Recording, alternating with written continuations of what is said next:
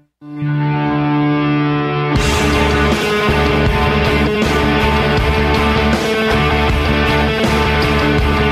are now about to witness the strength of knowledge. This is Steve Deace. Raising a banner of bold colors, no pale pastels. People should not be afraid of their governments. Governments should be afraid of their people. Our rights are inherent and essential, derived from our Maker. That is liberty. And liberty will reign in America.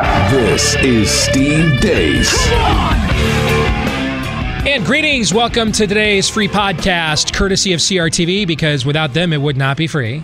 But they are paying the freight for us to do this, so it is free for you. Thanks for subscribing here on iHeart, iTunes, and Stitcher. If you haven't subscribed yet, please do so. Share the link to subscribe with everybody you know. Also, write us a positive review if you like us. Now, if you don't like us, we would never tell anybody to lie. We would ask, though, that you just don't say anything. Just politely go away and don't say anything at all, because it would hurt us, and you don't want to do that. Do you really want to hurt me? Yes, Boy George, you do. So let's just move on. Steve@stevedeace.com is the email address. You can like us on Facebook. Follow us on Twitter @SteveDeaceShow. Last name is spelled D-E-A-C-E. We just wrapped up. Todd and Aaron are here along for the ride. Gentlemen, we just wrapped up today's television show. Should we give people a little taste of what's to come today at CRTV.com? Todd. Well, caption this as a reminder that, technically speaking, all baptized males in the Catholic Church are eligible to be Pope. You know, when you walked out of the room after we finished the TV show, he was a little concerned because, like, you know, I don't know what Catholic... Yeah, that's exactly what I was thinking. Yeah. No, I'm serious. No, I know he was. Yeah. He was like, cause, you know, he goes, after I put that up there, he goes, I don't know what Catholic tradition says about this, and I hope it doesn't. I didn't mean to be sacrilegious. So he was legitimately concerned about that. He's a good guy, but you should. I also saw him when I came into work this morning. He's just wandering through the hallway by himself, like laughing, and I was like, "What's going on?" And he's like, "You'll see. Oh, it's good." Yeah, this week's caption, this photo, and more than likely, it's up on our wall by the time this hits your podcast device. So you definitely want to check it out because it's classic and it's perfect for the day as well. Aaron, what stood out to you? Martin Luther said, "What?" Yeah, I've got my top 5 Martin Luther quotes, and Todd, you even laughed at a couple of them. Yeah, you liked him. He's a feisty little bugger. Is that the Catholic version of bless his heart? Yes. Is that what that is? Yes. So I did assemble my top 5 quotes of things Martin Luther actually said or wrote, but the bonus that didn't make the list might be the best. You guys, was that your favorite one? I think so. Yeah. Mm-hmm. So if you want to know what those are, check them out today at CRTV.com. And yes, we did some actual serious news and analysis, including one of the most powerful pro-life testimonials you'll ever see. And we share that with you today here at CRTV.com. Promo code DACE. Get your reduced subscription by using my name for the discount. You can also not just use my name for the discount for our show, but all of the shows here at CRTV, including Steven Crowder, Michelle Malkin, the brand new show that launched this week with Phil Robertson from Duck Dynasty. All that and more at CRTV.com. Promo code DACE. We have monthly subscription options, and you can cancel during the free trial at any time during that time period, and you won't be charged anything. So CRTV.com, promo code DACE. So yesterday's podcast, we had as much fun with it as I thought we were going to. And today's actually the 500th anniversary of the Protestant Reformation. It was actually on Halloween, 1517, that what'd you call him again? Ornery little bugger? Is that what you called him? Feisty little bugger. Feisty little bugger, yeah. That feisty little bugger, Martin Luther nailed those 95 theses to the seminary door there at Wittenberg. So today is actually the anniversary, but on Tuesdays we typically do Americanism 101. And this was supposed to be the very last episode. But given the reaction we got to yesterday's episode, I made a programming decision. I called an audible. We're going to put off the final episode of Americanism 101 until next week. And I checked with you guys, and you're okay with this, right? Yeah. Because let's get to the reaction to yesterday's show while it's hot. You know, I kind of felt like if we do this on Friday and it's several days after, and this could, because then you could kind of listen to these podcasts back to back, yesterday's and today's, and it's kind of like a special 2-part episode.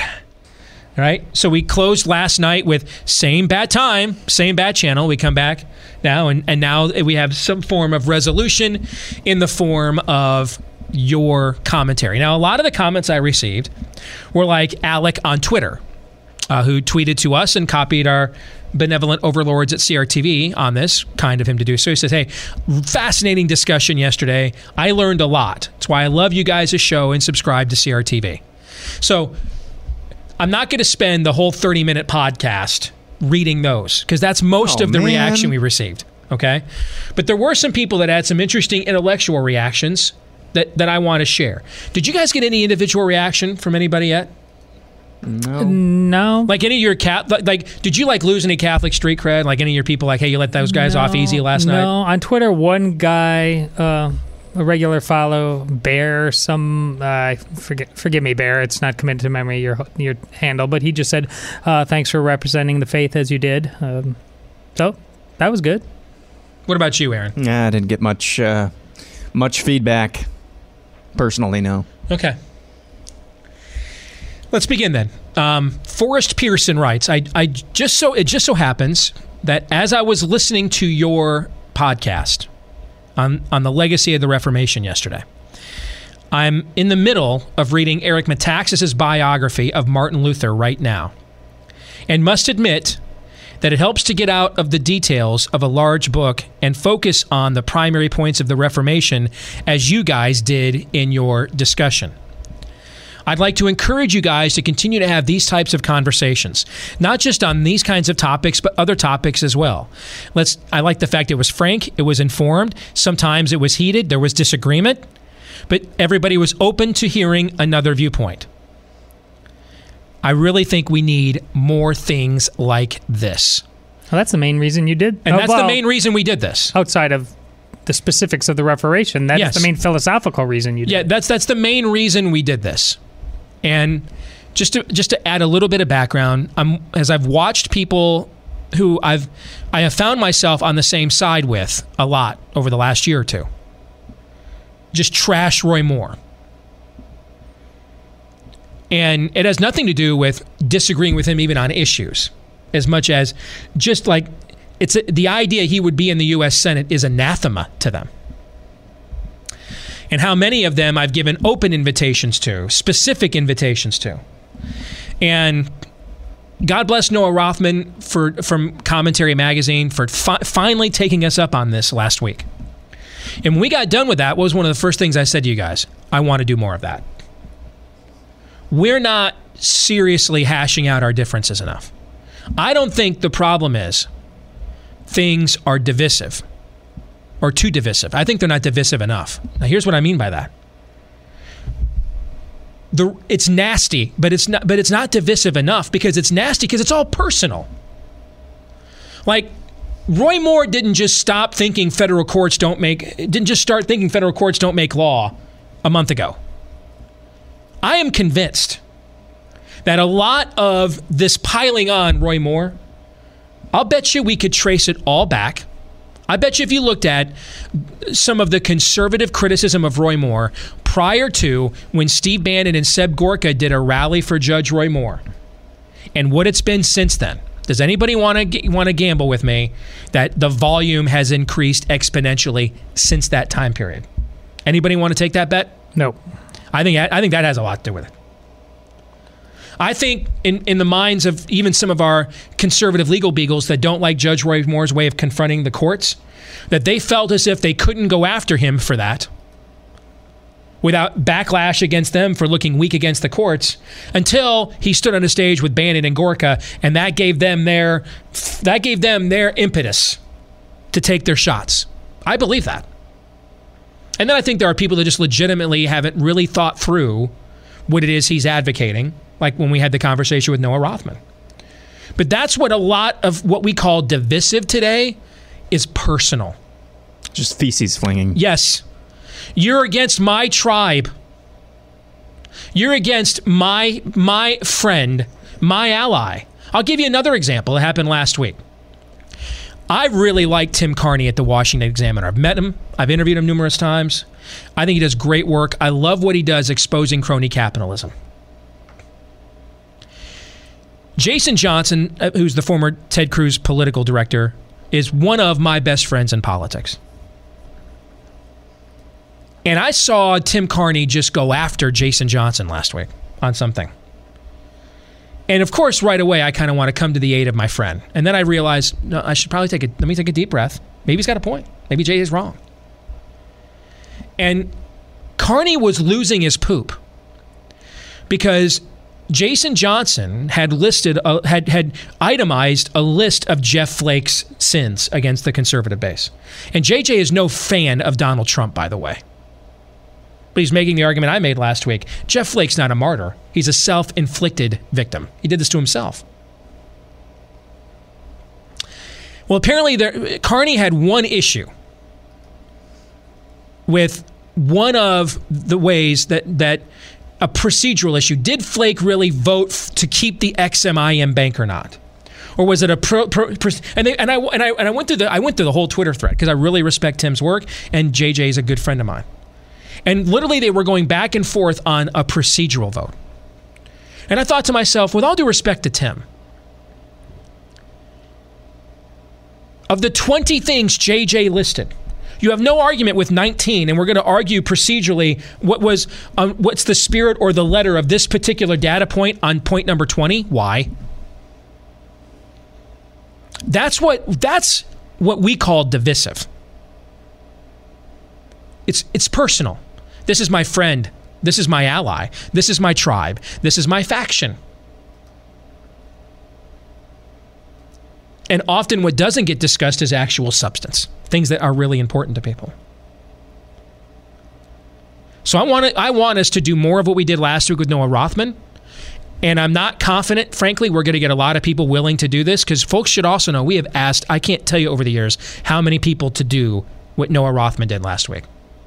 Why did I have to get a college student in a law school to do that show we did, what was that, 7 or 8 months ago? Yep. Why? Because I can't get the names you know to come and have this conversation. That's why.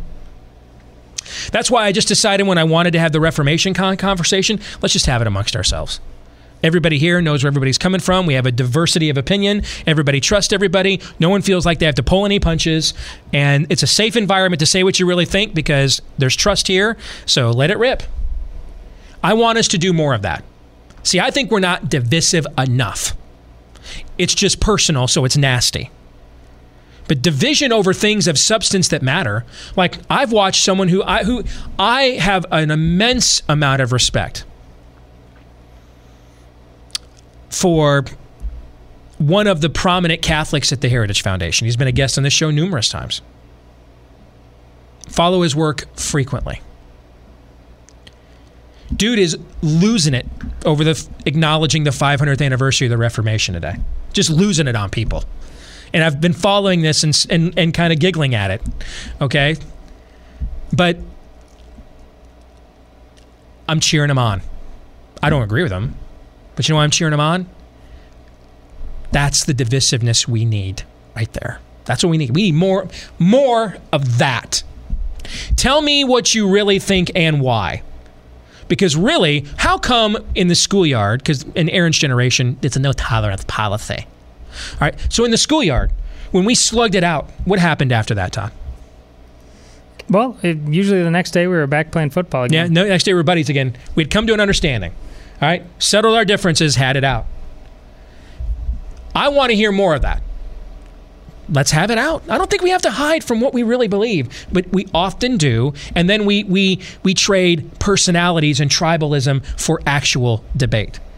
And what we think is divisiveness is personal nastiness. And I think, Todd, those are two totally different things. You're right. The problem is it's not hiding from what they believe. They don't know what they believe all too often, Steve, but they do like their tribe. And so once they can't just sloganeer or read from the white paper that was passed out to them, they know they're in big trouble.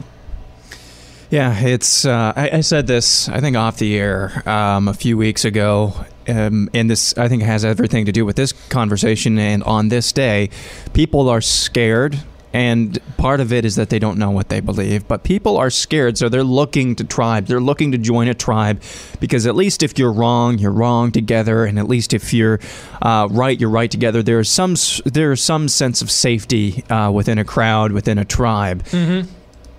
But people don't need to be scared. People are trading in every single way. People are trading their own liberty, their own freedom of thought for safety and security. That is, what you said to me right after I said people are scared and so they're looking for tribes, is that is a total antithesis to the Christian way of life that we're called to. And I know who you're talking about on Twitter today, and I've enjoyed following along with that as well.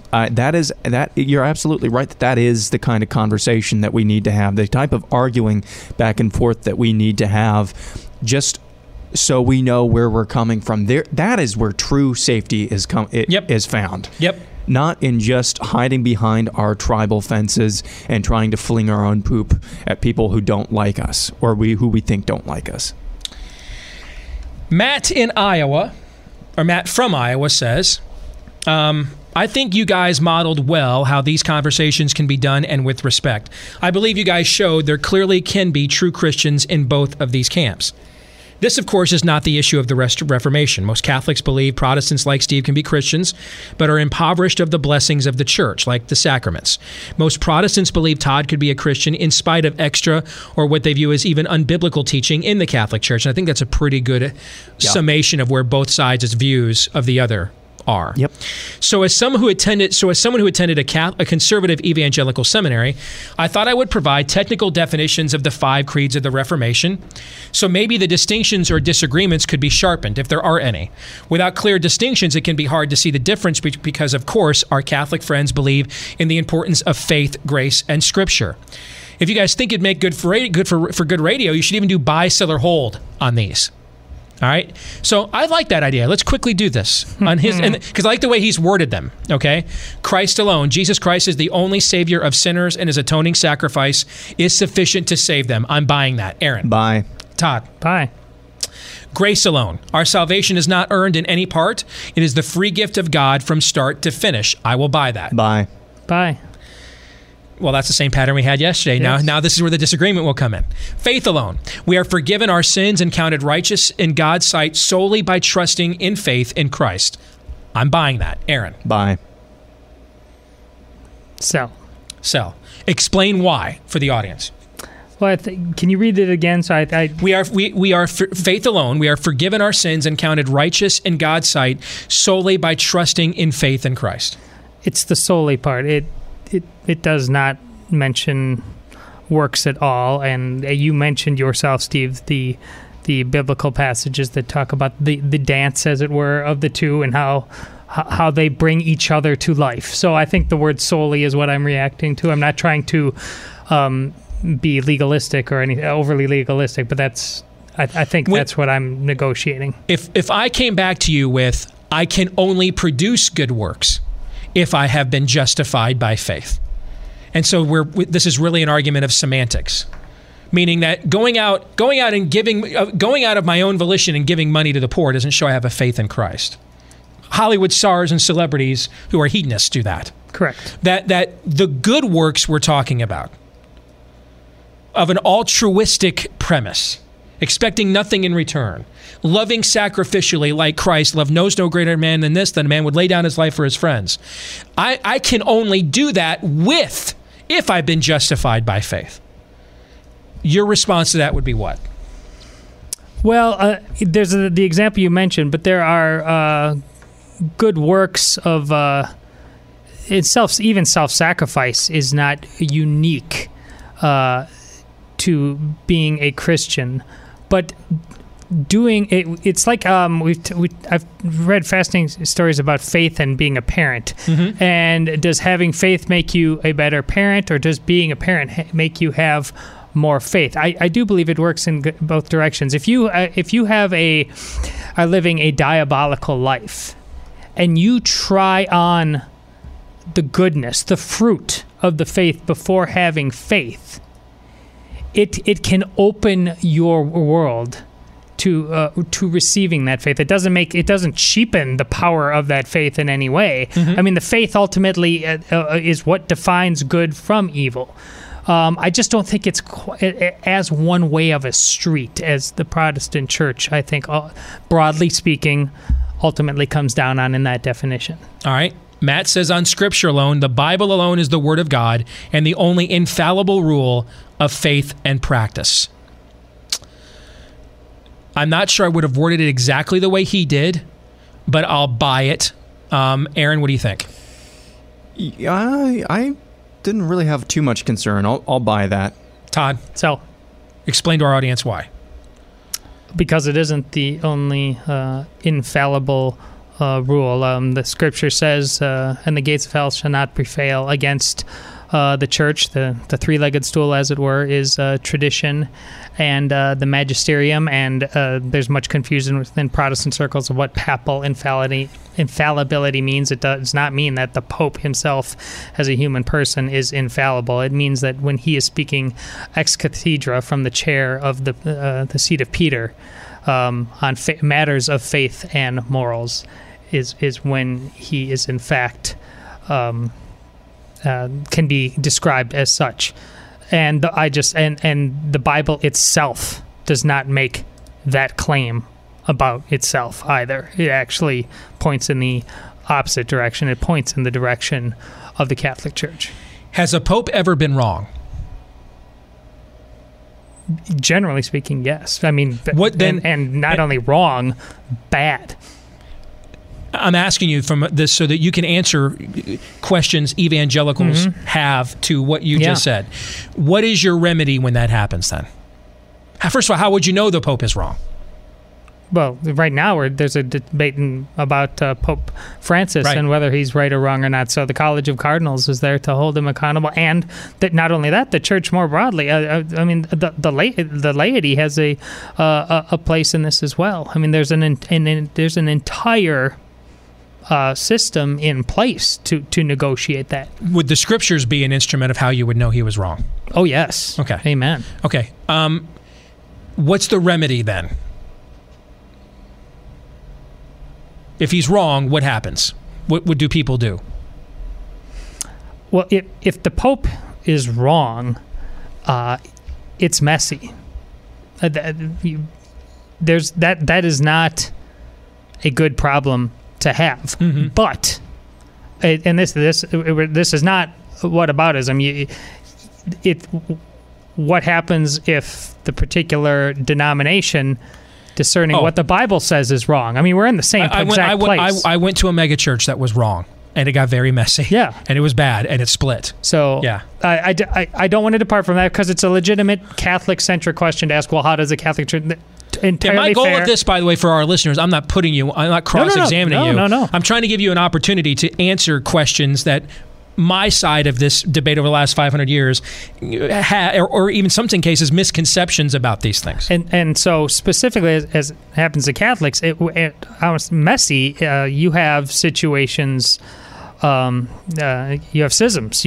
That's what's happened throughout history when things really go wrong. When things go right, you have a process, and this is what we talked about yesterday. Martin Luther engaged in it as a Catholic when he hammered up the thesis. You engage in a process that begins even before that. You know, there's rumblings, there's groanings, there's discussions, then there's more formal discussions. Then you ultimately have conclaves and councils, and you hammer this stuff out. The Catholic Church, it's a bit like turning around the Titanic. This is why a lot of times people they misunderstand the story of Galileo. Galileo was kind of in personality in some ways like Martin Luther. He wanted things now. That's not how things were about to going to work when you're talking about things of an existential nature, and neither Martin Luther or any particular pope, quite frankly, is trusted enough in terms of the charisms of the Spirit to just say, hey, I got this. There's been one guy that we give that level of credit to, and it's the Son of God, Jesus Christ.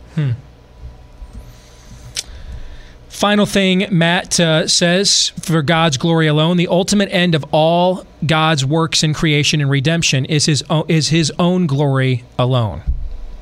I will buy that. Todd. Yeah, and that's the highest form of prayer. There's four forms of prayer. What is the Lord's Prayer? But it's that your will be done on earth as it is in heaven. Mm-hmm. Yeah, that you will be glorified, right? Aaron? I'm buying. Okay. So that, I think, gives you, and it's more, we are laymen, all of us here. Fairly informed laymen, but laymen nonetheless. So while faith alone and Scripture alone are really the primary sticking points in this 500-year-old debate, it goes deeper than probably we're able to articulate or highlight here. First of all, given the time, and second of all, given the level of theology and understanding that all of us have as laymen, right? So that's why our goal in having this conversation was not to win an argument, was to start one, to get people talking about the issues that are at play here. That essentially this debate, when it blew up, changed the full course of human history and Western civilization as we've known it. Most of the time for the better, not always. But that's the goal of our conversation. Do not take what any of us are saying here to represent our respective camps as like the final word, end all, be all, that we're speaking for everybody on the side that we're on here on this divide. We are coming now and reasoning together as Americans, enjoying our free speech and our freedom of religion, and throwing out there what our understandings are of the general issues at play. And one more thing, because when you say what happens when the Pope is wrong, if we go back over the history of the debates of the Church before the Reformation and even after, the people often doing debating passionately and doing it to the point of death, though, if you looked at it, those people still agreed about more than they disagreed. They would end up, and the things they disagreed about were no small things. But remember, over time, Steve, inserting the filioque into the creed about the Holy Spirit, or about, even if you want to talk about papal infallibility, that does not suddenly negate. You line by line, if you go through the creed, you'd have Protestants and Catholics throughout history nodding in agreement at most of it. So I think it speaks to what we said about yesterday. At what point did the honest discussion go from issues to personalities?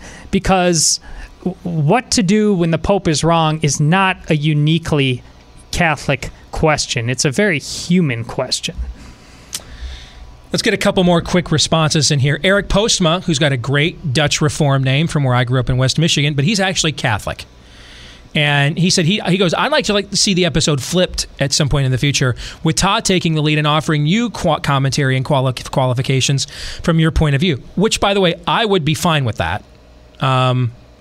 It's the Steve Day show, so it's just natural for me to lead. And it's the Reformation Day. But I have absolutely no issue with that. When I go do public speaking, I always ask, if I leave time for questions, will they take advantage of it? Because I would rather sit there and take live questioning.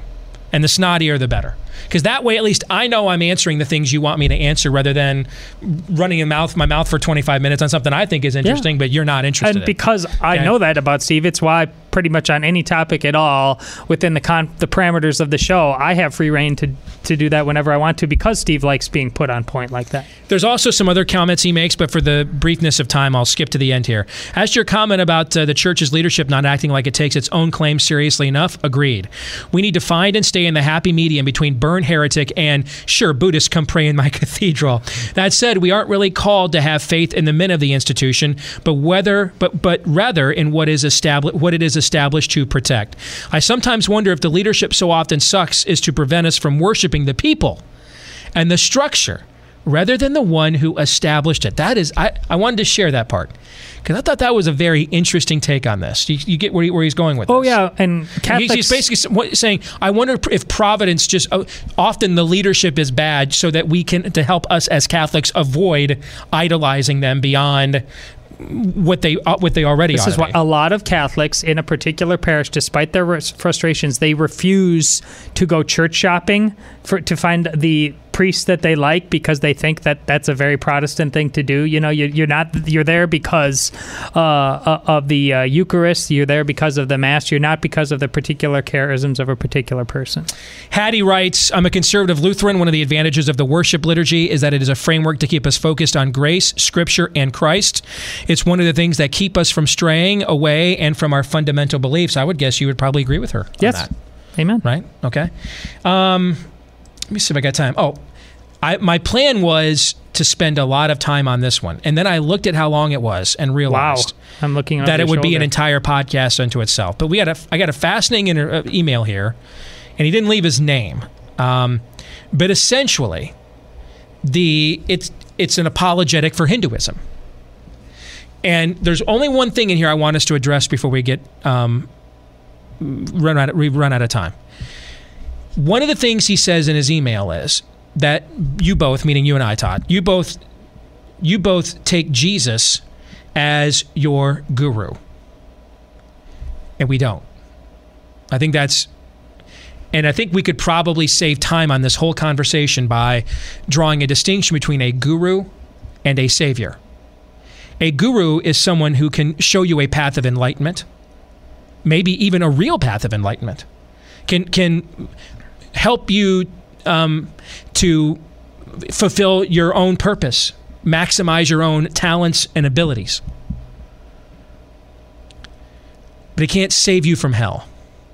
No guru can. And I think that's really, when you get to the heart of and I just showed you how long, it's a long email. Yes. When you get to the heart of his email, that really is the difference. Is we begin from a premise of we are deserving of hell. By we, I mean me, Steve, and you, Todd. We're not even talking corporately, because this is a relationship. This is a religion as a relationship. I need forgiveness for my sins, not just a generic mankind's fallen nature. We are so from a Christian worldview, we are deserving of hell. And the only reason we will not get what we deserve is because Christ is more than a guru. He is our Savior. He paid the penalty, which was death. He paid the penalty for our sins, which is why we sing that song, We'll Never Know How Much It Cost to See Our Sins Upon That Cross. Right? So I think that's the difference. The difference is, in your worldview, you don't believe you need a Savior. You believe you need enlightenment. Well, we agree. In the Christian sense, we need enlightenment as well. So we have Proverbs, an entire book of wisdom, right? We put Jesus, that's why we used to wear those, what would Jesus do for moral understanding and courage of conviction. But ultimately, what we need most of all is we need salvation from our own sins to escape torment in hell forever that we all deserve. You agree with that? Yes. So your conversation, sir, is you want to talk gurus. We're talking saviors. That's a different conversation. Aaron, you get the last word. Man, it was fascinating yesterday listening to you guys, because that's what I did for most of the time. I just listened to both of you go back and forth, and it was amazing to hear some of the criticisms that can be leveled at both Protestants and Catholics are exactly the same. It's just coming from different aims. What's interesting, though, is that the things that we are most in line with, especially the last one, Soli Deo Gloria, to God alone be the glory, as so many schisms and so many sects, we see this in Calvinism versus Arminianism as well within Protestantism. So many sects are just like, okay, we agree that God gets the glory. The debate is how we go about doing that, and it seems like that's a lot of the debate. As long as we keep our focus on the person of Jesus Christ and giving, in living our lives and giving God the glory, I think we are on the right track. As long as we focus on who said what or who believes what about this and that, that's when we start going down the road to something that is not faith, but rather religiosity. Well said. Every once in a while, these millennials come up with something really good. Every once in a while. Particularly this one. Thanks for tuning in to today's free podcast. Don't forget promo code DACE over at crtv.com. Hopefully some good stuff over there as well. Until tomorrow, John 3:17.